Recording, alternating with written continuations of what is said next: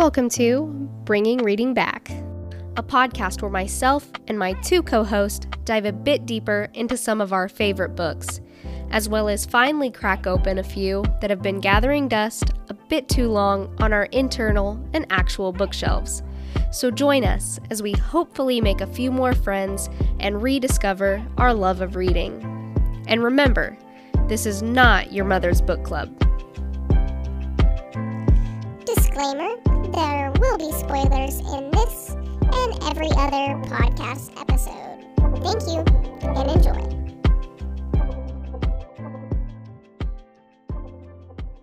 Hey friends, this is Tori, and we are bringing reading back, even though I said all of that backwards. Here are my two co-hosts. Hey, I'm Danielle. And Jade. And what book are we talking about tonight? We are discussing We Were Liars by E. Lockhart. And I actually kind of picked this book, I guess. TikTok picked this book, and TikTok made me buy it. Jade and I kind of discussed it. She's like, yeah, we got to get it in. I was like, I told the girls about it, and Jade was like, yeah, we need to make time for this. So we read it real quick and rearranged our schedule. And as I said on the pre-pod, if you just listened to the last episode, which is The Curious Incident of the Dog in the Nighttime, we probably said we were going to be discussing a different book at the end of that episode. But now we're doing this one, so sorry. Yep, so in essence, we were liars on that podcast. We were the liars, so we're just recycling jokes, and so it's fun. We are. That's what we're doing. Well, some people don't listen to the pre-pod, so we're still pretty funny in the pre-pod, so you should probably listen to those too. So, I mean, I recycle jokes through my life already, so I can't really say anything. Like, that's just who I am as a person, but it's fine. We're just as funny in the pre-pod as we are in this one, guys. Yep. So, yeah, we just wanted because to... we're sustainably conscious. There you go. Yes, exactly. We ethically source jokes to help the environment. But yeah, we wanted to jump on the TikTok train, the book talk train, and get We Were Liars in, because we kept seeing TikToks on our For You page for the podcast, which, plug, we don't have a lot of TikToks up yet, but there are a few, so check them out. But we kept seeing books or TikTokers mention this book, and we're like, books that effed me up, or books that made me cry in the middle of the night, or books I will never read again because they emotionally scarred me. And this one kept coming up, so we had to include it. Absolutely. So if you listen to our pre-pod, we actually did Two Lies and a Truth. If you listened, yeah, sorry, I started my sentence and I got messed up. If you listen to our pre-pod, we actually we're explaining that if you have a physical copy of We Were Liars, on the back the author says, if anyone asks you how it ends, just lie. Mm-hmm. So in the pre-pod, we wanted to honor Lockhart and honor their wishes just by saying, you know what, we're going to do Two Lies and a Truth, and we're going to let you guess which one is the actual answer.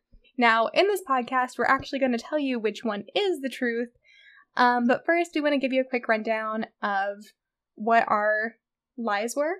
So I want to give you a rundown of the options that we gave in the pre-pod. So, option A, Katie realizes that Beechwood Island never actually existed. Her family wasn't rich, she had no cousins, she had created this false family narrative to distract herself from the fact that she was living in the foster care system and doesn't know her family.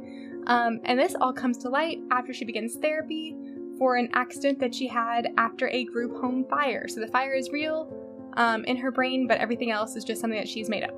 Option B was that the fire was also real, but because of their unhappiness with the system that they live in, with the racism and patriarchy and what have you, they decide to burn down the symbol of the family wealth, which is the Claremont home, and only Katie gets out. The other three do not. Option C is that the fire was real, but she had been in the fire and escaped, but a lot of damage happened, like smoke inhalation and all of that, and also obviously like the accident with her head, and so she was there for summer of 15. The island does exist, but she is in an institution after summer of 15, and everything from summer of 17 is how she wishes it would be due to hallucinations from her assignments. Okay, so if you haven't read the book yet and you don't like spoilers, you need to stop the podcast right now, hit the pause button, close out of it on your phone, go buy the book and go read it before you listen to the rest of this podcast, because we're going to spoil it in a big way. Have you done it?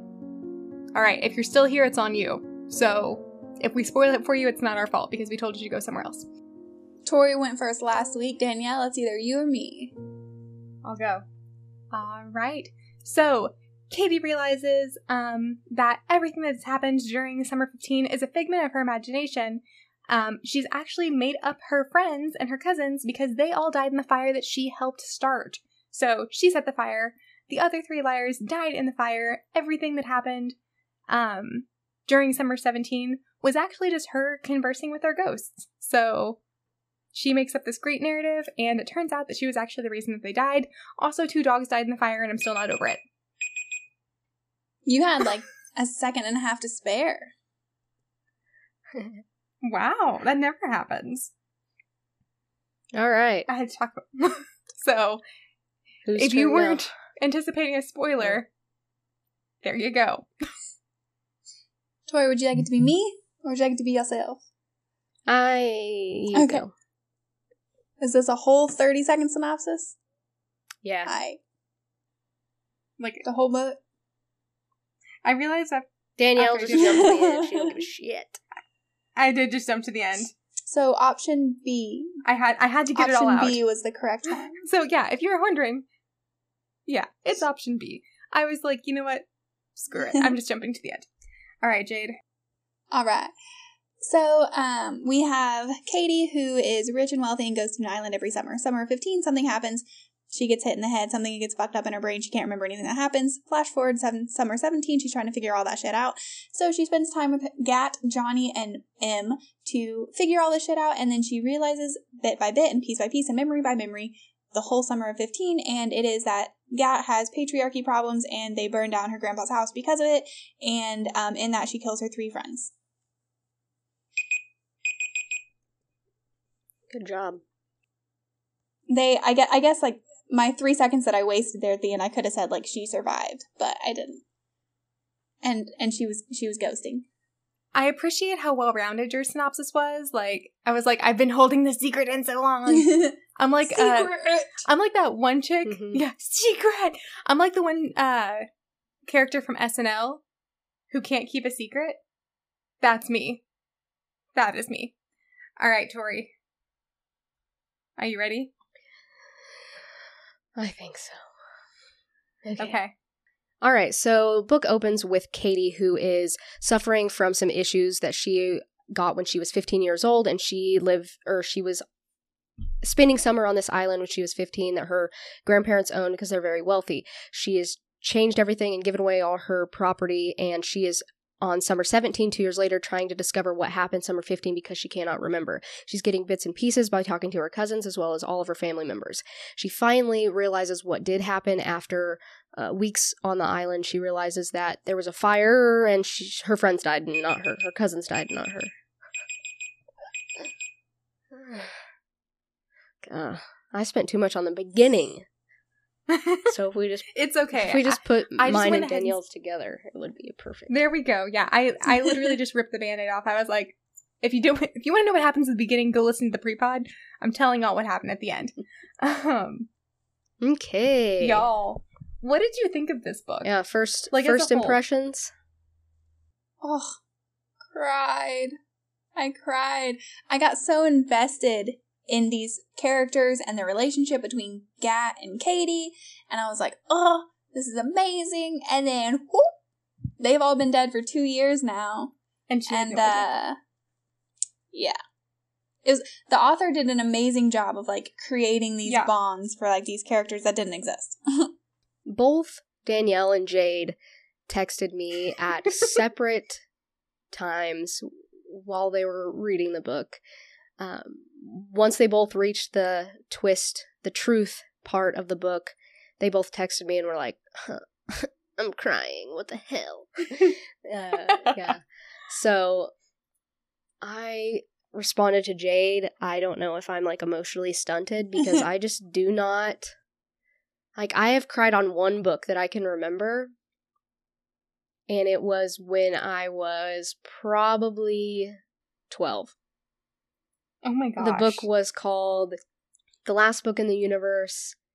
And it was all about a dystopian kind of future where half of the people live in Eden and the other half live in despair. And the main character dies. No, I don't even think the main character dies. Like, his elderly mentor that he has been become close to ends up getting killed by these like Eden, I don't even remember, but that I remember like specifically calling my grandpa, telling him the entire book while like crying. Now it's like the only, I don't know why I remember this, but that is like the only book I can remember crying on, and everyone freaking cried when they read this book. Am I like emotionally stunted?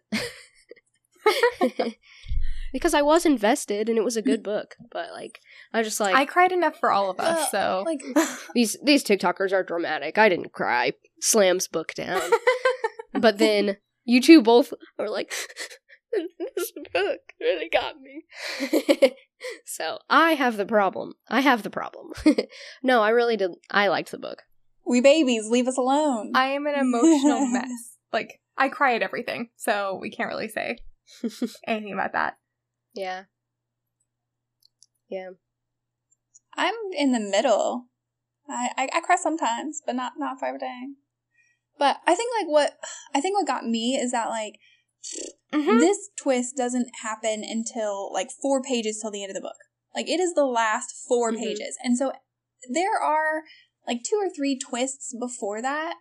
Like the one where you find they set the fire, you're like, oh, okay, that is a twist. And I thought that was it. And then you find out that the dogs were in the fire, and I was like, oh, that's the twist.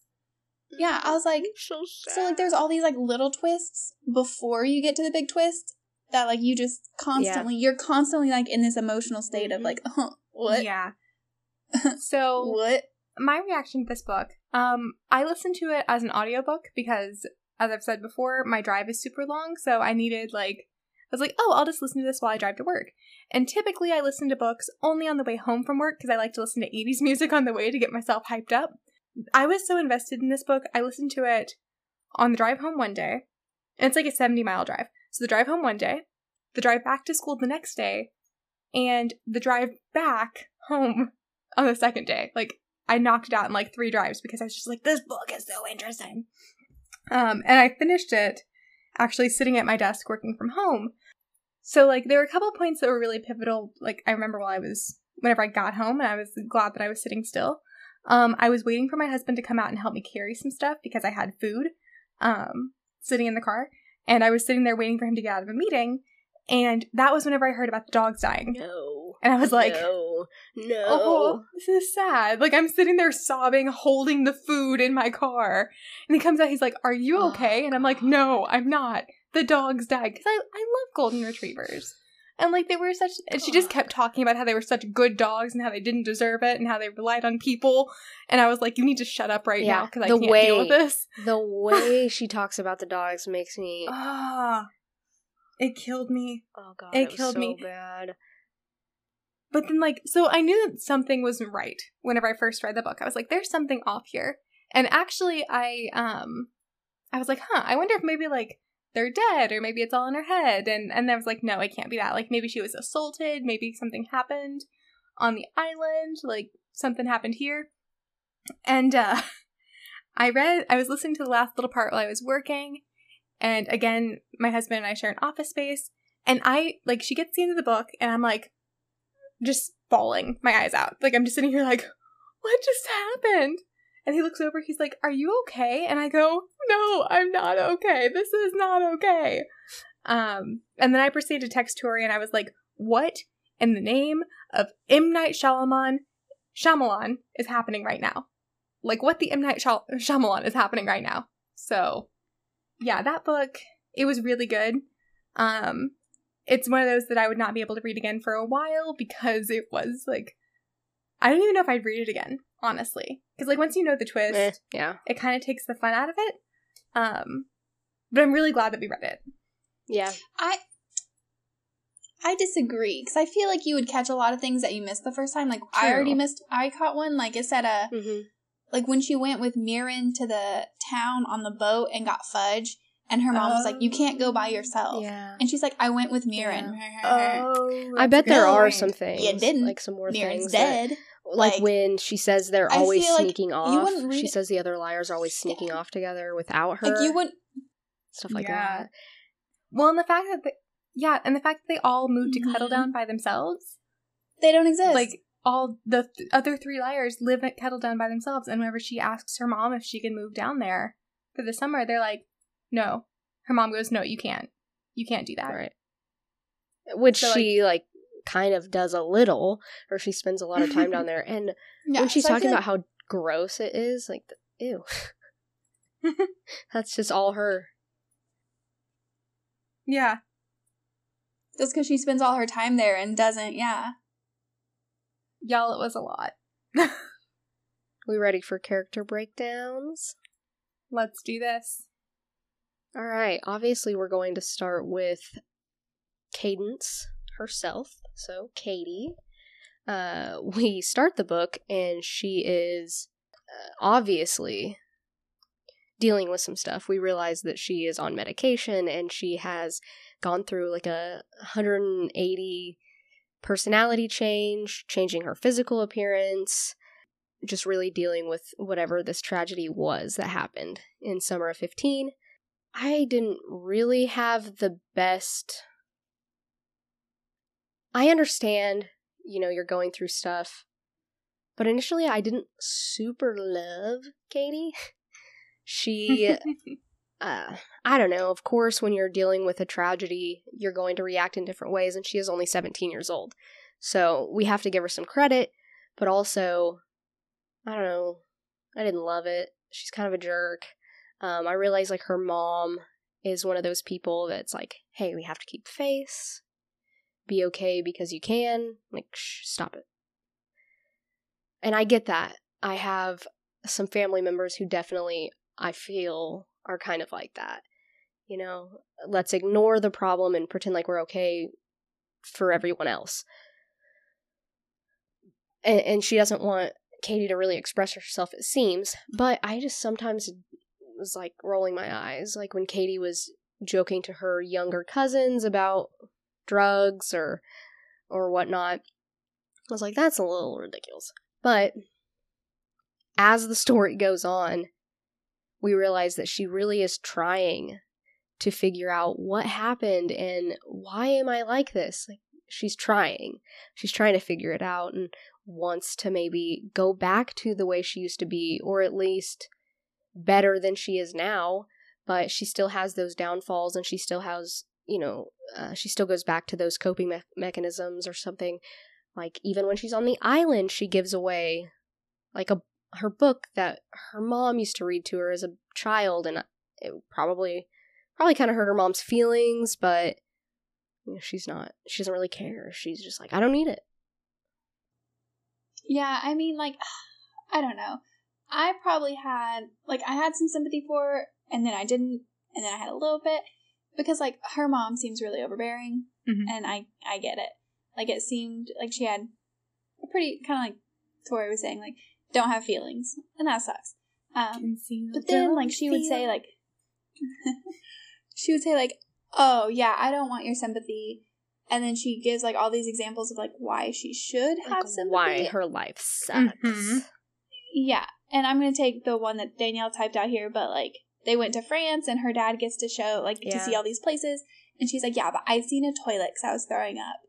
And, like, what else do you expect besides sympathy when you say things like that? I don't know. And then at the end, you find out that, like, she kind of killed everybody. So, right.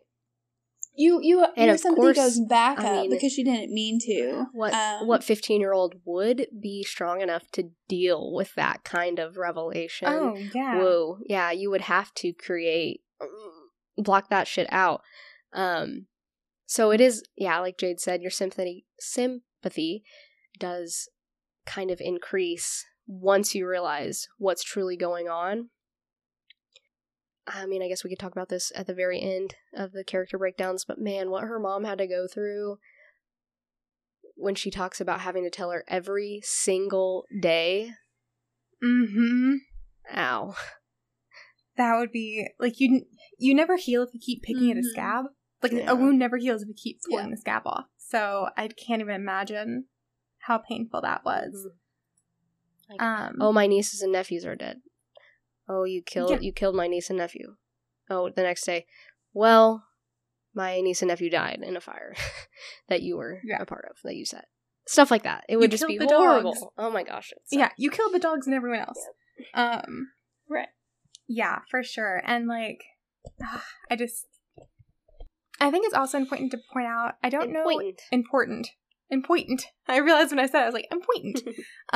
It's important to point out, and I don't know if we've mentioned this yet or not, but KG does have really bad migraines after her accident. So she keeps referring to it as her accident. She has really bad migraines. So that's the reason that she saw the French toilet, which I came up with this little funny joke.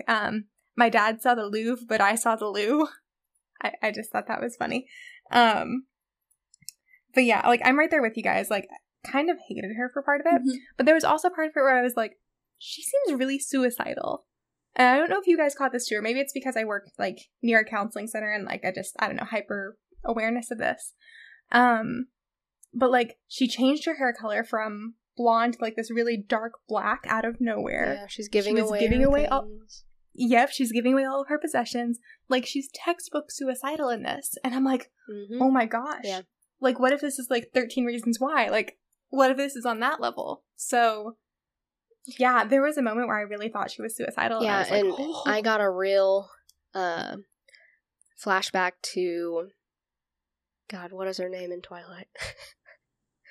Bella. Where she's like, I'm gonna jump off this cliff. But yeah, I got real Bella vibes there. But yeah, so she's taking major risks. She's isolating herself. And yeah, so I think that you're very good. She seems to get no joy out of life. Yeah, you're very good in recognizing that. I think that stereotypical suicidal tendencies. Yeah. So that's legitimately what I thought whenever I was reading this. But there is one redeeming quality to Katie, and that is the fact that she is head over heels in love with Gat. So do we want to talk about Gat for a second? So Gat is kind of not really an outcast, but an added member of the family who doesn't quite fit in. He joins around, I think she said year 8 or 9. When they were 8, he began coming or something. And he is her aunt's new boyfriend or husband. I think they end up getting married later. But her aunt's new husband's nephew. And he is Indian, so he is not, like, fully white, like this family. What they cherish so much is being white and privileged. And he is not. And as they get older, he starts to notice that he is being treated differently, and he's really becoming socially aware. And I think he wants to make changes in the social milieu or whatever. He wants to make these he wants to work on social advocacy and what have you. And he tries to bring that, or make that aware to the other liars, that he's not the same as them, and they are not like him either. So they might think that they're woke or whatever, but he is like, okay, what's the maid's name? What's the cook's name? And none of them know. And he does, because he seems to be on the same level according to especially her grandfather.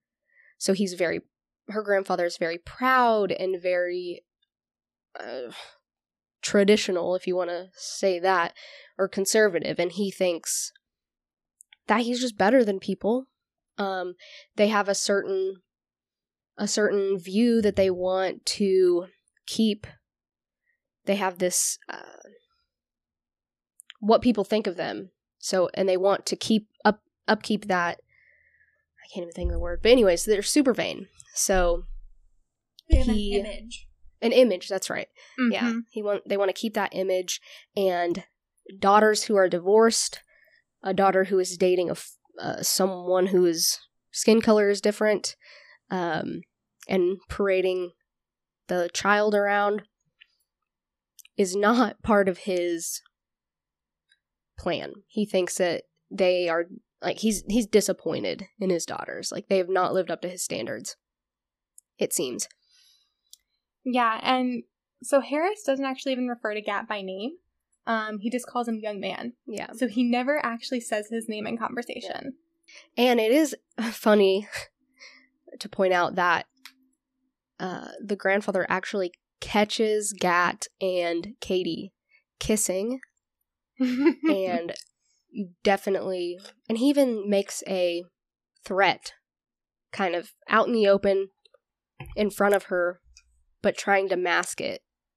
And so he basically threatens Gat after he catches them together. Yeah, he says, "Watch yourself, young man," and Katie, or "Watch your head, young man." And Katie just thinks it's it's because the ceiling is pitched really low, like, watch your head. And Gat's like, no, that's not what that was. So yeah, Gat and Katie kind of have this summer romance. Summer loving. So typical young. I also like that the author, like, she gives specific adjectives for everybody, and Gat's are contemplation, enthusiasm, ambition, and strong coffee. I just took that to think, like, he's very, like, the strong coffee one, because it's kind of an abstract. Like, he's very, like, in your face, and not, like, in a bad way. Like, people choose to drink it or choose to listen, but, like, he's telling you things that are, like, hard to hear, and that would be his, how their grandpa is. Yeah. Well, and strong coffee also, like, it's very warming, but it's also very, like, it has a bite to it. Yeah. Like, if you have really strong coffee, it's got a bite, but it warms you up and gets you energized. Yeah. So.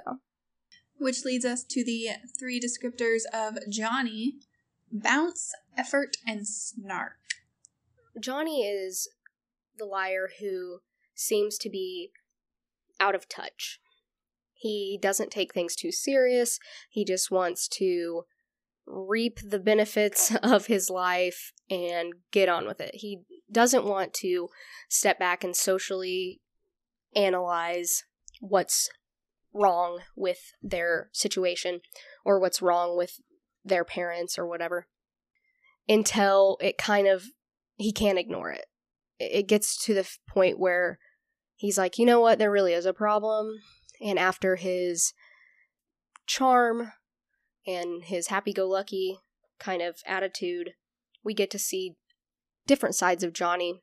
One especially being his ability to help Cadence when she's going through some things. Like, he just sits with her and, helps her through a tough time at that point. And so that's kind of commendable, but also once the aunts are fighting over their inheritance, he's kind of sick of it and also wants to, step in and make some changes, make some positive changes.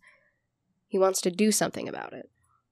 Well, and also Johnny is supposed to go to Harvard. Like, he gets into Harvard, and so because the aunts are, like, pitting the grandchildren against each other, saying, oh, you need to tell people, like, how much you love living here, you want to keep this house, and you just want to bring your kids here every summer.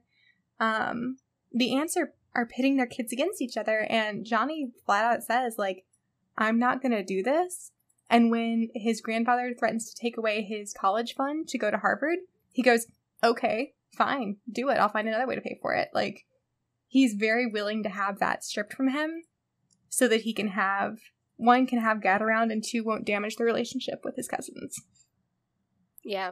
So their relationship is more important to him than his status as the second oldest grandchild or whatever. Mm-hmm. Or the firstborn grandson. He Yes. doesn't mind having that tarnished when it comes down to it. And then we have Mirren.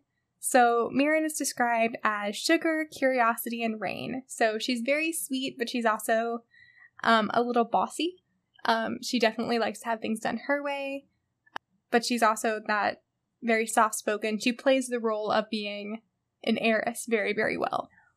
Mirren kind of starts out as this not really carefree, but she seems to be she wants to have fun, but she kind of also wants to play it safe. She doesn't want to take all these risks or go on these, huge adventures like the others do. She kind of wants to play it safe, but also is very sweet and, I don't know, just kind of I would say that she seems like the American girl. Like, not really super edgy, but very sweet. And she would never dye her hair black. Right. But she continues to get sick during year 17. Through summer of 17. She doesn't show up as much as the others. She stays in bed. She just, stays at the whatever house they're staying in. She just stays there. She doesn't go out a lot anymore as the summer progresses. Sparks some worry, I guess. Concern. Jade has an amazing theory about this, because we talked about this whenever we were talking about this book. She did. So, whenever she starts just getting... So, okay, backstory. She talks about, as Danielle said in the pre-pod, Em talks about how much sex she's having with her boyfriend, and then she retracts and says her boyfriend doesn't exist, but then she starts getting sick, and so I was like, she's lying about lying, and she's pregnant. Mm-hmm. Like, she just has to be. She was nauseous, and she was seemingly promiscuous, which is whatever, but then that was wrong. But that's what I thought. Yeah. She was slowly fading away from existence, but... Yes, so once we realize that they are dead, I'm not really sure why. Maybe because she wasn't into taking risks like the others were as much. She just is really having a hard time holding on. So she's fading and weak, and her spirit is like restless, or I don't know. It kind of seems like she, I don't know how to phrase it, like, it, like, was harder on her to not go to the light, really. Yeah. So, maybe they chose to stick around to help. Yeah. To help Katie, but ultimately it was harder for Mirren to stay. Kind of seems like it. It's kind of hard. It's, like, weird. Yeah, we don't get a lot of answers about their state. Like, we don't get a lot of answers about how they were there for summer 17, or like what they are, or we get nothing, which is one con that I will say myself, just because I like to know things. I don't like being in the dark. But maybe that's... I don't know. And there are a few giveaways that we don't realize. You don't realize it as you're reading the book. Whenever you go back and look at it later, you're like, oh, that makes sense. Whenever they go to the mainland and they go shopping in this little town, and Mirren just gets really, really sick, and she's like, I've gone too far from the island. So it makes me wonder if they're just, like, anchored to the island, maybe? Yeah. I don't know. And she was the less adventurous of them, like you were saying. It's kind of like the TV show. I think... They're, like, stuck in a house. Ghosts can only be in the house that they're killed in. I don't know what the TV show is. I can't remember. Murder House. The first season of American Horror Story? It's Murder House. It's the first season of something. I think, Tori, you're right. I don't remember. First season of American Horror Story. If you could hear You me. cut out, but you said it, so they'll know which one it is. American yes, Horror okay, Story. Yes, that's it. That's it. I don't watch scary shows, so I You don't just know. cut out twice, so I was like, fuck it, they'll know. But yeah, it reminds me of that a lot, because maybe they can't leave the island, but then she went to the other island with her to get fudge. Yeah, can't go far. Yeah, or very something. long. Maybe Mhm. like We don't know the ghost logic in this book. It's not explained. Coda is Well, just and staring at me for like the last 2 minutes. It's ridiculous. What do you want? He's like, Mom. What do you want? Go away. And also I think, like, I don't know, we talked a little bit about, like, The Sixth Sense earlier, and, like, M. Night Shyamalan. I always say his name wrong. But isn't that something, it's been a long time since I've watched that movie. I see But isn't that dead something, people. It's the kid, though. well, like, don't the ghosts throw up? Like, isn't there one ghost that throws up all the time? Because she got poisoned. Okay, that was the reason why. Yeah, she was... I couldn't remember. Yeah, that's the only reason she threw up a lot, because her stepmom or something poisoned her food. And so Okay. she was like Never mind, then reliving that was- that. I thought that was a stolen theory from Sixth Sense, but it's not, so Mm-mm. don't mind me. Okay, should we talk about the ants? So they just kind of suck. Mhm. Like, they're just super concerned about what they're gonna get when their dad dies. That's it. And throughout the book,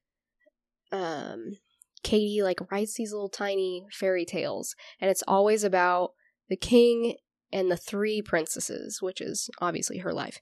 And they're always just, like, competing for the favor of the king, who also sucks because he's like flaunting it. He's swinging it in front of their noses to be like, oh, you're acting wrong, so you're out. You're getting less. Stuff like that. Oh, and like, they also change. You're 17. One of the ants is like roaming the island, and then like very loving. And when Katie brings it up, her aunt, I think it's Connie, Daniel said earlier. Carrie. Gosh. Aunt Carrie is like, I don't know what you're talking about. So they're still very up on their image, but something has changed in them. They're not bickering all the time like they were in year 15, trying to win the favor, but something has definitely changed. So, really quick, I have something to say. Tori, you were talking about the little stories that she writes. Mm-hmm. The first time I heard it, I was immediately like, this is King Lear! This is 110% King Lear! Which, if you listen to the episode for Station 11, have we released Station 11 yet? Yeah. I thought so. Yeah, it was a while ago. Okay, I couldn't remember. We've recorded so many things, guys, like, I can't remember. Yeah. Anyway, oh yeah, we have, because I remember listening to it. So if you listen to Station 11, King Lear is featured in that. And that's one of the productions is featured. So it's the crazy king, the crazy father, who has 3 daughters who are constantly competing for his affection. So I was like, it's King Lear! It's all King Lear! Connected. Shakespeare is in everything, guys. No wonder Shakespeare was the only person who survived the Georgia flu. I actually really enjoyed her little stories because I think it helped me put the pieces together a lot quicker. Like, I didn't know what the fuck was going on, but I knew that the 3 ants were fighting, and I knew that she, like, wasn't about it. And I don't really think it adds a lot to the story so much as it, like, is entertaining. Yeah, I really liked it too. I thought they were fun. How she repackages it so many different ways, but keeps the theme. But I liked it. I thought it was cool. Yeah, I enjoyed those. Just a staple in the book. I will say it was a little bit confusing if you're not, like, actually reading it and seeing how they're, like, set apart. Mm-hmm. So, like, whenever I was listening to it, I was like, wait, are we telling a story? Wait, what's happening? Yeah. So it took me a second to, like, re-register it, but I enjoyed them. And that wraps up our character breakdowns, and we are going to pause and take a quick break, and we will be back to finish up discussing the themes of this book. So, BRB. Okay, welcome back after the break. We just finished character breakdowns and we're going to get into the big ideas or themes of the book. All right. So, summer love. First thing. Yes. Summer lovin' had me a blast. Okay, so sorry, I always have to add in Grease and have to add in songs to things. It's just who I am as a person. They know. So you guys know me by now. You understand me. You understand my life. Okay, so there's this idea of summer love that happens in summer 15 between Katie and Gad. And it really just comes out of nowhere. Like, they've known each other their whole lives. And they've been, like, friends their whole lives. Their families, well, he's been part of her family. She hasn't really been part of his family. She doesn't know him outside of what happens during the summer. And I mentioned this in the pre-pod, and Tori was very adamant that we mentioned this during the actual podcast. This storyline right here is the one redeeming quality for me for Katie. It was like the one part I was like really invested in this story, about the two of them getting together and like her being really angry at him because they hadn't talked for a long time. And it had been like 2 years and he never answered her emails. So the reason that this really resonates with me, I'm going to let you guys in a little bit on my life. I love this story because it kind of happened to me. I mean, people didn't die in a fire, but there was definitely like this whole, I'm like watching my husband as I tell the story. He's rolling his eyes at me. He won. He won, so whatever. He won. So this is a story that I like to tell. I tend to tell it to tease him. But it's really cute and I really like it. It's about him. Jade and Tori both know this because they were there. It is about him, yes. They were there for the ending part of it. Actually, they were there for the whole 2 years. So basically what happened is right after I finished undergrad, my family decided they were going to go on a trip to Ireland. And the family that they decided to go with was actually my husband's family. And let me just say, like, we don't do rich summer vacations. Like, this was a big deal. This was I'm getting a face from Jade. We just went to Ireland for weeks. Hey, to be fair, we got our tickets for like $450 because he is like the Dalai Lama of trip planning. Mm-hmm. Like, he's so good at it. So anyway, we barely knew each other. Our families knew each other. Our families were very connected. Yeah, family friends. Family friends. They'd known each other for years. And his parents actually owned the house that I grew up in. Fun fact. So we went on this trip, and like if you ask my father, he says he realized this as soon as we were in the airport. I don't know if it's kind of true. So anyway, I'm getting these cute faces for you guys, and it's making me giggle. So anyway, during this time, we were in Ireland, and Jade's trying to make me crack up. We were in Ireland, and we were like going through all these different places and having all these different experiences, and we were kind of starting to grow to like each other. Like, things had changed from whenever we first got there. And we ended up like having a movie night and watching a movie and holding hands, and it was really cute and really special.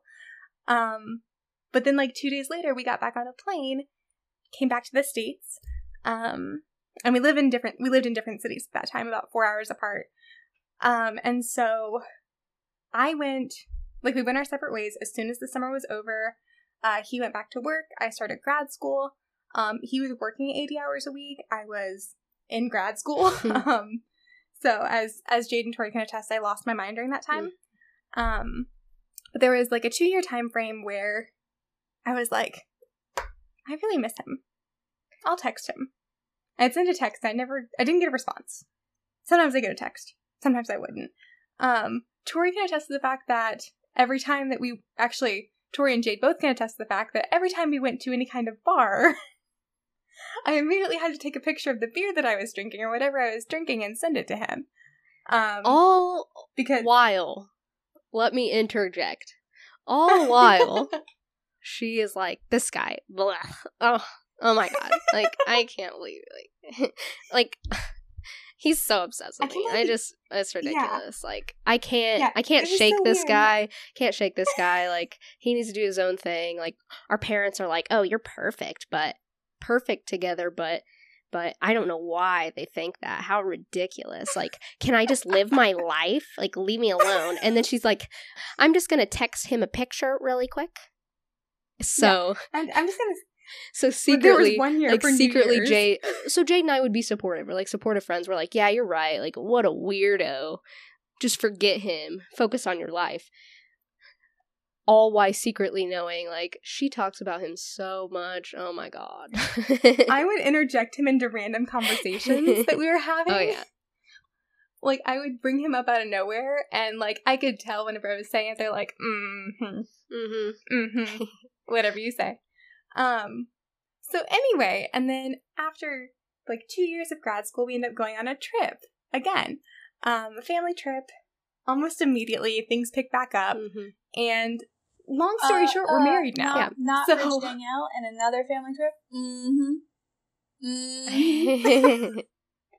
Well, fair. Luckily it's not an every summer thing, so you don't meet that criteria of owning your own island. Yeah. But we don't own an island. You know, all in all, Danielle did have a summer love. So I did have that a summer love. You know, she would return to her life, then come back and revisit this budding romance, which is the same thing that happened to our characters, Katie and Gat. So kind of a cool connection. It made my heart happy whenever I was reading that. I was like, oh, like this makes me happy. A summer love that actually turns into something serious, which doesn't always happen, especially for young people, which of course you two are older. But, you know, a lot of times kids have these kind of quick summer flings and move on. But it seems like maybe it could have been deeper for Katie and Gab, but we unfortunately don't get to try that out. One of them's dead. Which brings us to right. Which dun, dun, dun. One thing that Gat does point out, and what I think she actually admires about him, is the fact that he sees issues in their social surroundings, which he does point out their white privilege. Yeah, as much as I am giving Danielle some crap here, she does not go to an island that her family owns every summer, where they have 4 mansions that they've built. My family owns 2 cows. So pretty central to this story is the fact that they're old money. They're a family with old money and certain ideals and certain systematic ways that our country has functioned really did this family good. And so I just picture like the New England family with the stock money and the big houses and whatever. Unfortunately, I think this can be an old way of thinking that's still clinging to life a little bit during our time. But yeah, the grandpa definitely exhibits some pretty straight up racist things. So a good thing to point out in our book. The author did good kind of pointing out how these teenagers have overlooked their own privileges.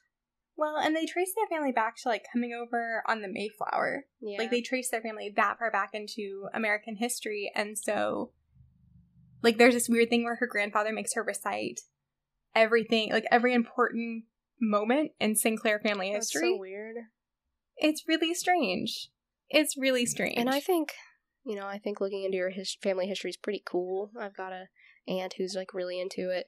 And I think it's super interesting, but, to be, like, so proud of your lineage. Well, and, like, every family has got a nut in it. Like, that's just the way it is. We all have that one relative.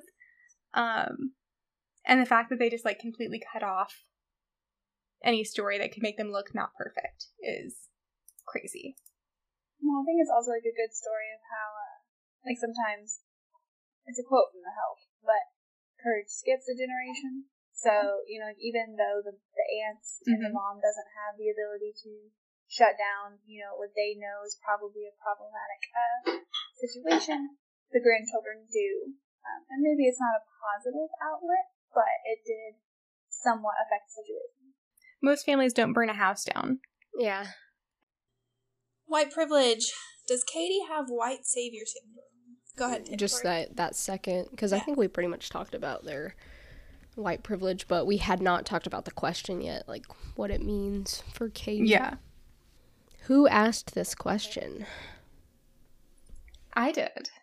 So the reason I was thinking about this, and this is just something I was kicking around as I was reading, but whenever Katie, she talks about the things that are happening with GAT and how, I don't know, for some reason, and this is something that's really big in our country right now, but I almost see it as she's that stereotypical rich white girl who thinks that she's doing something to, like, she thinks that she can be the one to help this situation. Like, I don't know. Cut this out.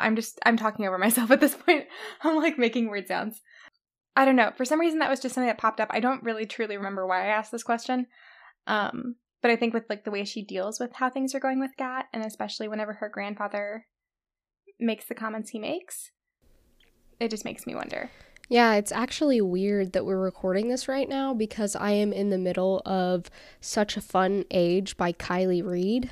I think that's the author. And this is so much what they deal with in that book. Like, I have no idea if maybe in the future we'll ever do an episode on this book because it is really popular right now. I think it was on some like best books of 2020 or something like that, or 2021.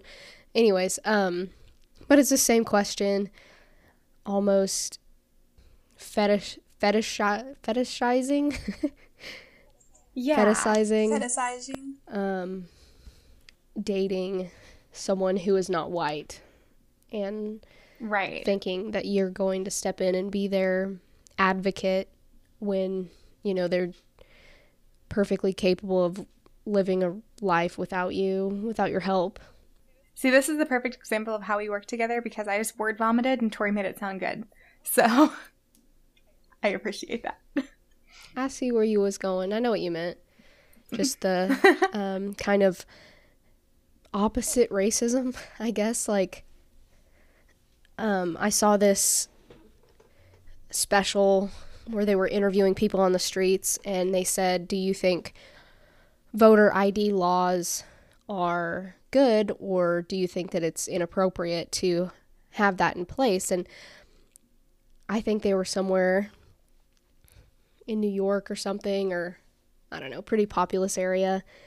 And they were showing answers from white individuals, and, they seemed very progressive, very liberal. They're, commenting on the fact that they think that it's trying to silence a certain demographic of voters who are not as likely to have identification, and saying that, we put this in place in lower income areas and blah, blah, blah, and it's racist, they're saying. And then it switches over to people of color who are answering the same question, and they're like, I carry my ID everywhere. Like, I don't know anybody who doesn't have an ID. I know how to get to the DMV. It's over on, 73rd Street or something. And it's just like, oh, yeah. You're a law-abiding citizen. You're just as likely as I am to have your ID on you, when you're driving a car or going to a government facility, because that's just what you do.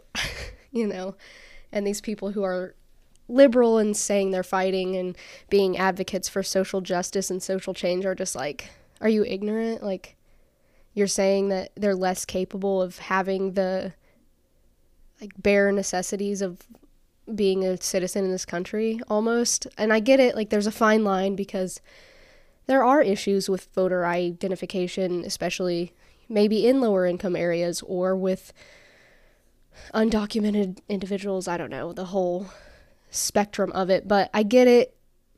But you have to be careful at being almost sugarcoating, and also, right. Yeah, exactly. And also, like, what is the word I'm looking for? Like, you're talking down to somebody, like you're condescending, exactly. That's, yeah, exactly. I fully agree with you. And I think also, I mean, something that just came to mind while you were talking about that is, we know that people who aren't white are more likely to be pulled over whenever they're driving or targeted by police, so it's interesting to think that they wouldn't have driver's licenses on them at all times, because if you know you're going to be targeted, why wouldn't you have that readily available? So, yeah, no, I agree with you, Tori. I think it is a very fine line, because you don't want to go so far onto one side that you sit, like, that you're in the camp of racism doesn't exist, but you also don't want to go so far into the other camp where you're patronizing, not really condescending. Yeah, patronizing, condescending. Well, and the word I thought was like, I was trying to say you're not, like, the opposite of enabling, but then that's disabling. So I don't know if that would qualify, but you know what I mean? Like, you're making it so impossible for people. Yeah, it's a very fine line. You agree that, you know, maybe these groups, or especially these advocacy groups like Black Lives Matter, what have you, need friends or advocates, but, like, they can do it on their own. They don't, like, they can make lives for themselves. They don't need white people's help to do it. Exactly. Like, they need friends, not someone to be like, I'll do it for you, you know? Yeah, they need allies, not people coming in and cleaning everything up. Yeah, I agree. And that's kind of where I came from with this whole white savior thing for Katie, because I think that while I think she's very much aware of the power that she has being a white woman, I think she also tends to misuse that, especially in the instance of where she's the one who kind of instigates this whole, like, we're gonna burn down the patriarchy type thing. Like, it's that perfect picture of somebody being a white savior who goes too far and then does more damage than good. Well, I think it should also be noted that she doesn't know about her white privilege until Gat tells her about it, who is a person of color. Because if he would never have come to the island, she would still live in this blissful reality where everyone has money and she's not abnormal. That's a really good point, Jade. Mm-hmm. That's true. That's very true. And it's important to say, like, we're all stumbling along through this, like, these are relatively new concepts, and they're concepts that are very hot button issues, so we're all learning.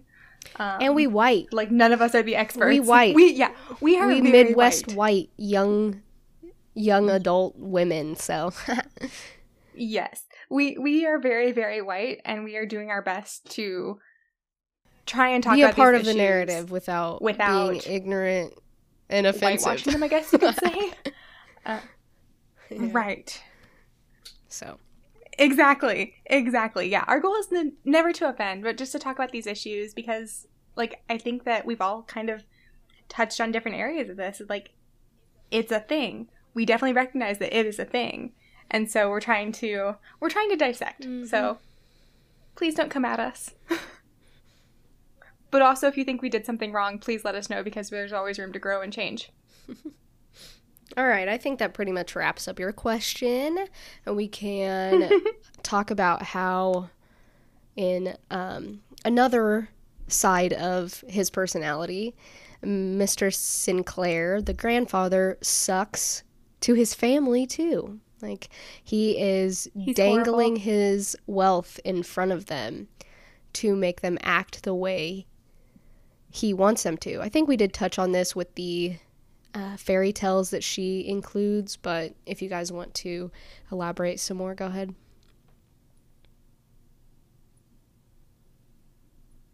If not, we can move on. Well, I mean, I think there's just this age-old question that I want to ask. And we've talked about it before. I can't remember with which book, but, like, they have identified Harris as, like, the head of the patriarchy, and, like, totally agree. He's the male figure that makes all the decisions and has all the money. But to me, again, it's a power or money question. Like, does he do this because he's a shitty old man who has a lot of power, or does he do this because he's the one with the money? Like, when the grandma was still around, this was still sort of a thing. So I feel like it's definitely both. Yeah. I agree. Well, I feel like there was something in there about him being, like, something about him saying that he was, like, an old Democrat or something like that. Like, for some reason, I feel like that was in there, and maybe that's just me. Maybe that was something I made up. I don't know. I'm not sure. I think the next, like, most interesting part would be, like, what would our descriptors be if the author gave us our descriptors? Right, so Lockhart does have these interesting ways of describing her characters through Katie's eyes. She uses metaphor to describe them. And adjectives. She uses, like, both. It's weird. Yeah. It's good. Yep. It's definitely an interesting way of describing someone. I think that you get a deeper picture of the character. So do we have ideas? So I'm going to write these down as we say them, like once we decide on what each person's would be, because I think they're just fun. Yeah. To know like what our descriptors would be. Yeah, I agree. So who do we want to start with? Or does anybody have ideas for what they would already have? I feel like cotton candy would go in mine. I don't know. Ooh. I think so too. Oh, okay, maybe Tori because her hair is pink. I was thinking me because I love sugar. Okay. But I was like, I feel like she goes a little deeper than just, especially since this is such a temporary color, like temporary. Yeah, it's not like my staple. Yeah, I was just thinking. I think cotton candy would be. I think cotton candy is Jade. You're like fluffy and nice, but dangerous because you don't think that you're. Yeah, you don't think you're eating a lot, and all of a sudden you ate the whole cotton candy. Yes. Just a little tiny note. Have you seen the raccoon try? Because raccoons wash their food. Yeah. Have you seen him trying to eat a cotton candy? And it melts. It makes me sob. Oh, poor baby. I'm like, poor little thing. Okay, so it hurts my heart. Jade, you like cotton candy and razor blades. Like, I'm sweet, but I will cut you. I would definitely think Tori's would be, at least one of her descriptors would be intelligence, because she always just, like, could say everything so smart. Thank you. Yes. Like, we had a conversation the other night about some stuff for, like, a grad school program, and Jade and I were both like, listen, if we made it through, you'll be fine. Like, if we did this, you can totally do it, because we were pulling by the gaps of our teeth. I was thinking about, I don't remember the phrase for it, but we barely made it through. By the skin of our teeth. Skin of our teeth. Words are hard. Which my husband is a weird. His head at me. Weird thing, anyways. Yes. Aw, a bit loyalty for mine. Oh yeah, totally. Yeah, that's a good one. I am a Hufflepuff. Except for she's not loyal enough to our relationships to get hand tattoos, but that's neither here nor there. I knew that was gonna come up. we attempted come up last night. They peer pressured the me. Tiniest hand tattoo. Tiny. They bullied me. Tori, for some reason, whenever I think of you, I think of bookshelves. Like, just rows of, not dusty books, like, not musty or dusty books, but, like, old musty, I'm musty. No, I get it. I get what you're saying. But, like, that's cool. Old bookstores. So, like, stacks of library books. Vintage bookstore. There we go. My friends are interpreting my... I like this. Let's see, what else about Jade? I do want some, like... Because I feel like you need something... Because, like, you could totally... you could totally cut somebody. Oh my gosh, that is mean.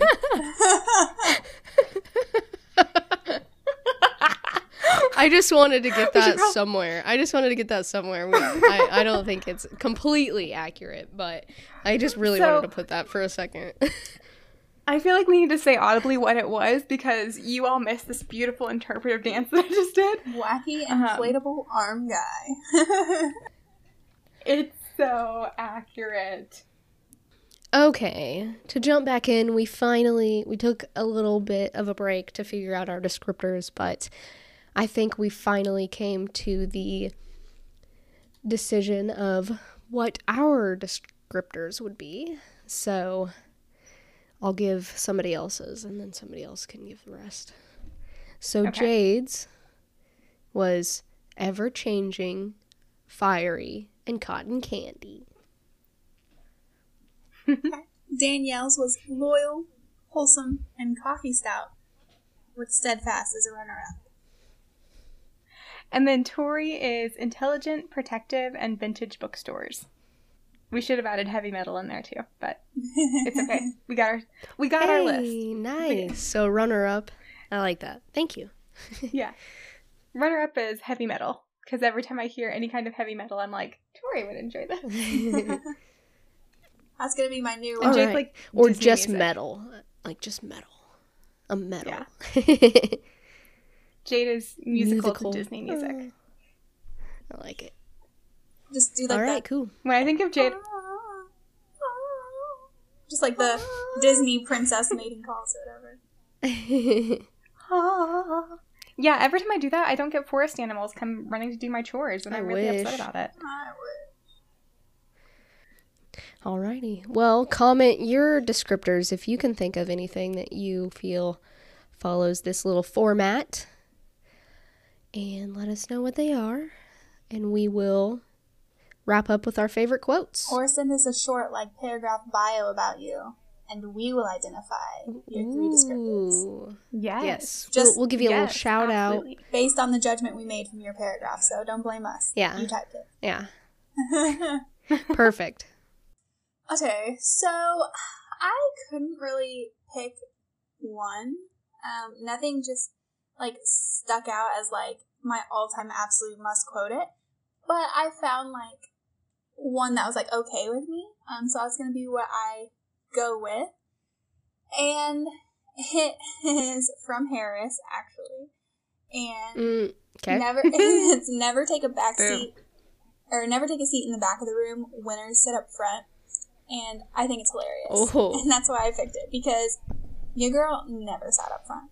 Period. Never. And I Never. hated the front. yeah, no, I was never going to volunteer for that. And I feel like I did pretty okay in life. I graduated, Yeah. have a master's, have like a 3.8 Yeah. GPA, some shit like that. So, Yeah. ain't no problem with sitting in the middle.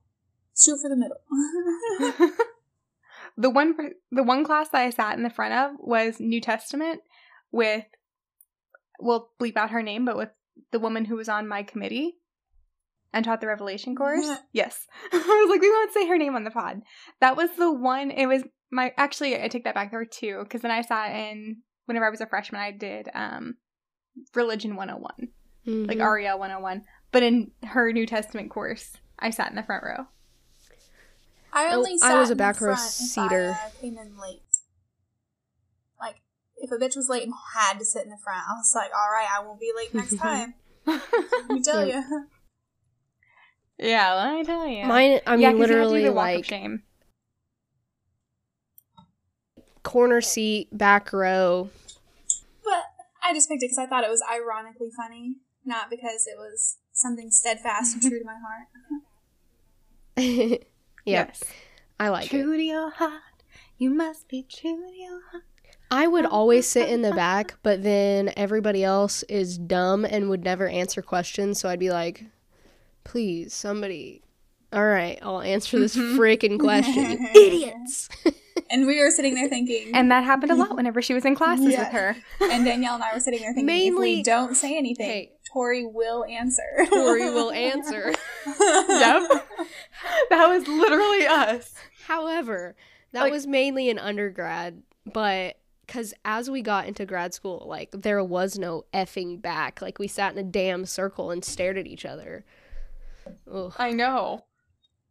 It was There was so only awkward. like 9 people, It was, so. but Jade and I still held back so Tori would speak for us. And then we could use the phrase, oh, well, piggybacking off of that sentence. How many times did we use that? Oh my gosh. every fucking That's lesson. like the beginning of every comment Yep. in a graduate. To jump off that, like, And that's then you the pick beginning of one every. word from the sentence and you're like, that, yeah. I agree with that one specific thing she said.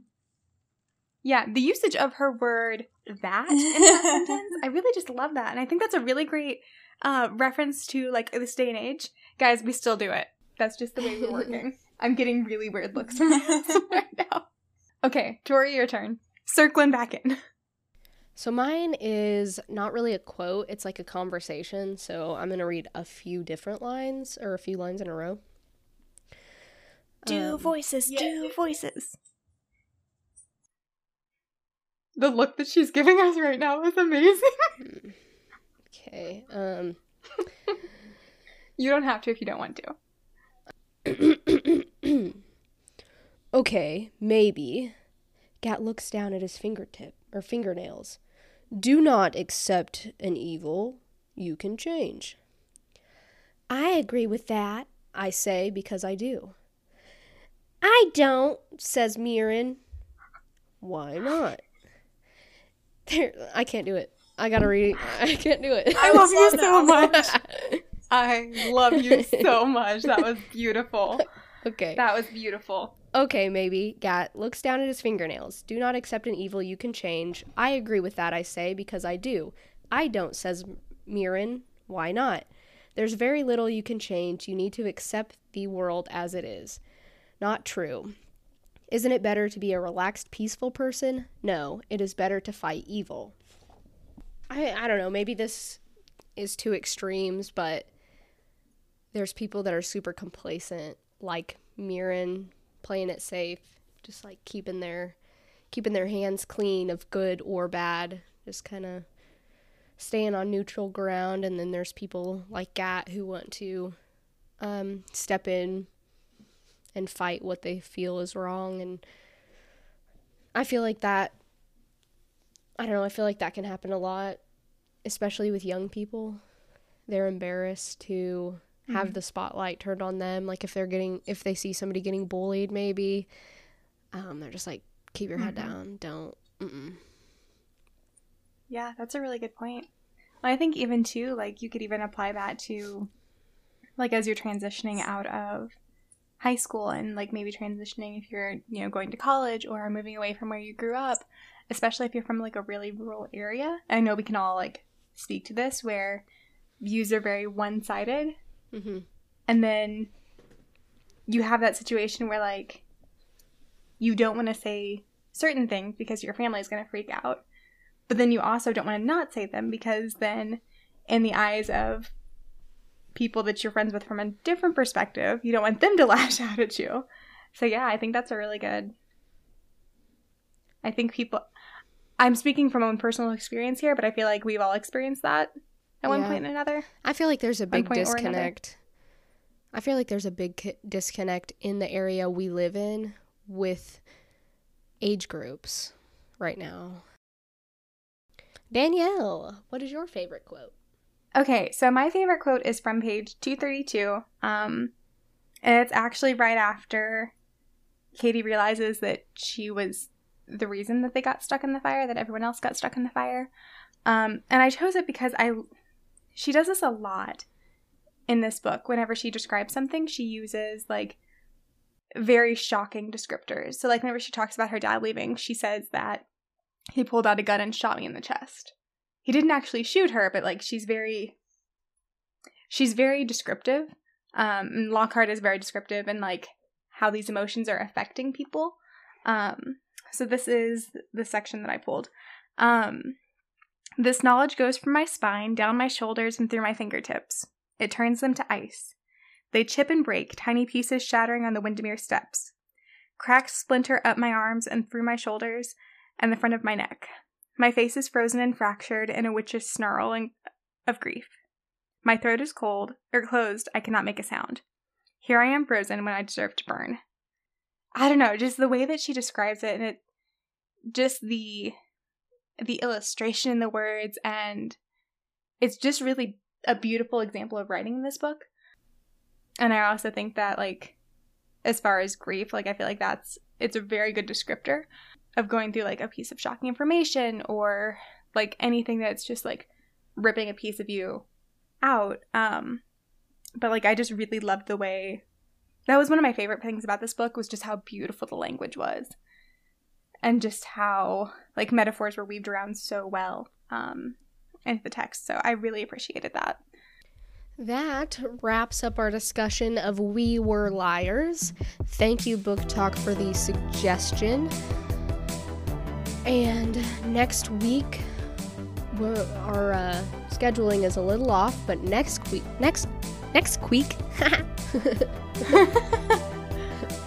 next week, We're up a creek with no paddle. next week, The Help will be coming out. So we should be back on track after that, unless we decide to throw in another wild card. But join us for that episode, and BRB for now. BRB. BRB.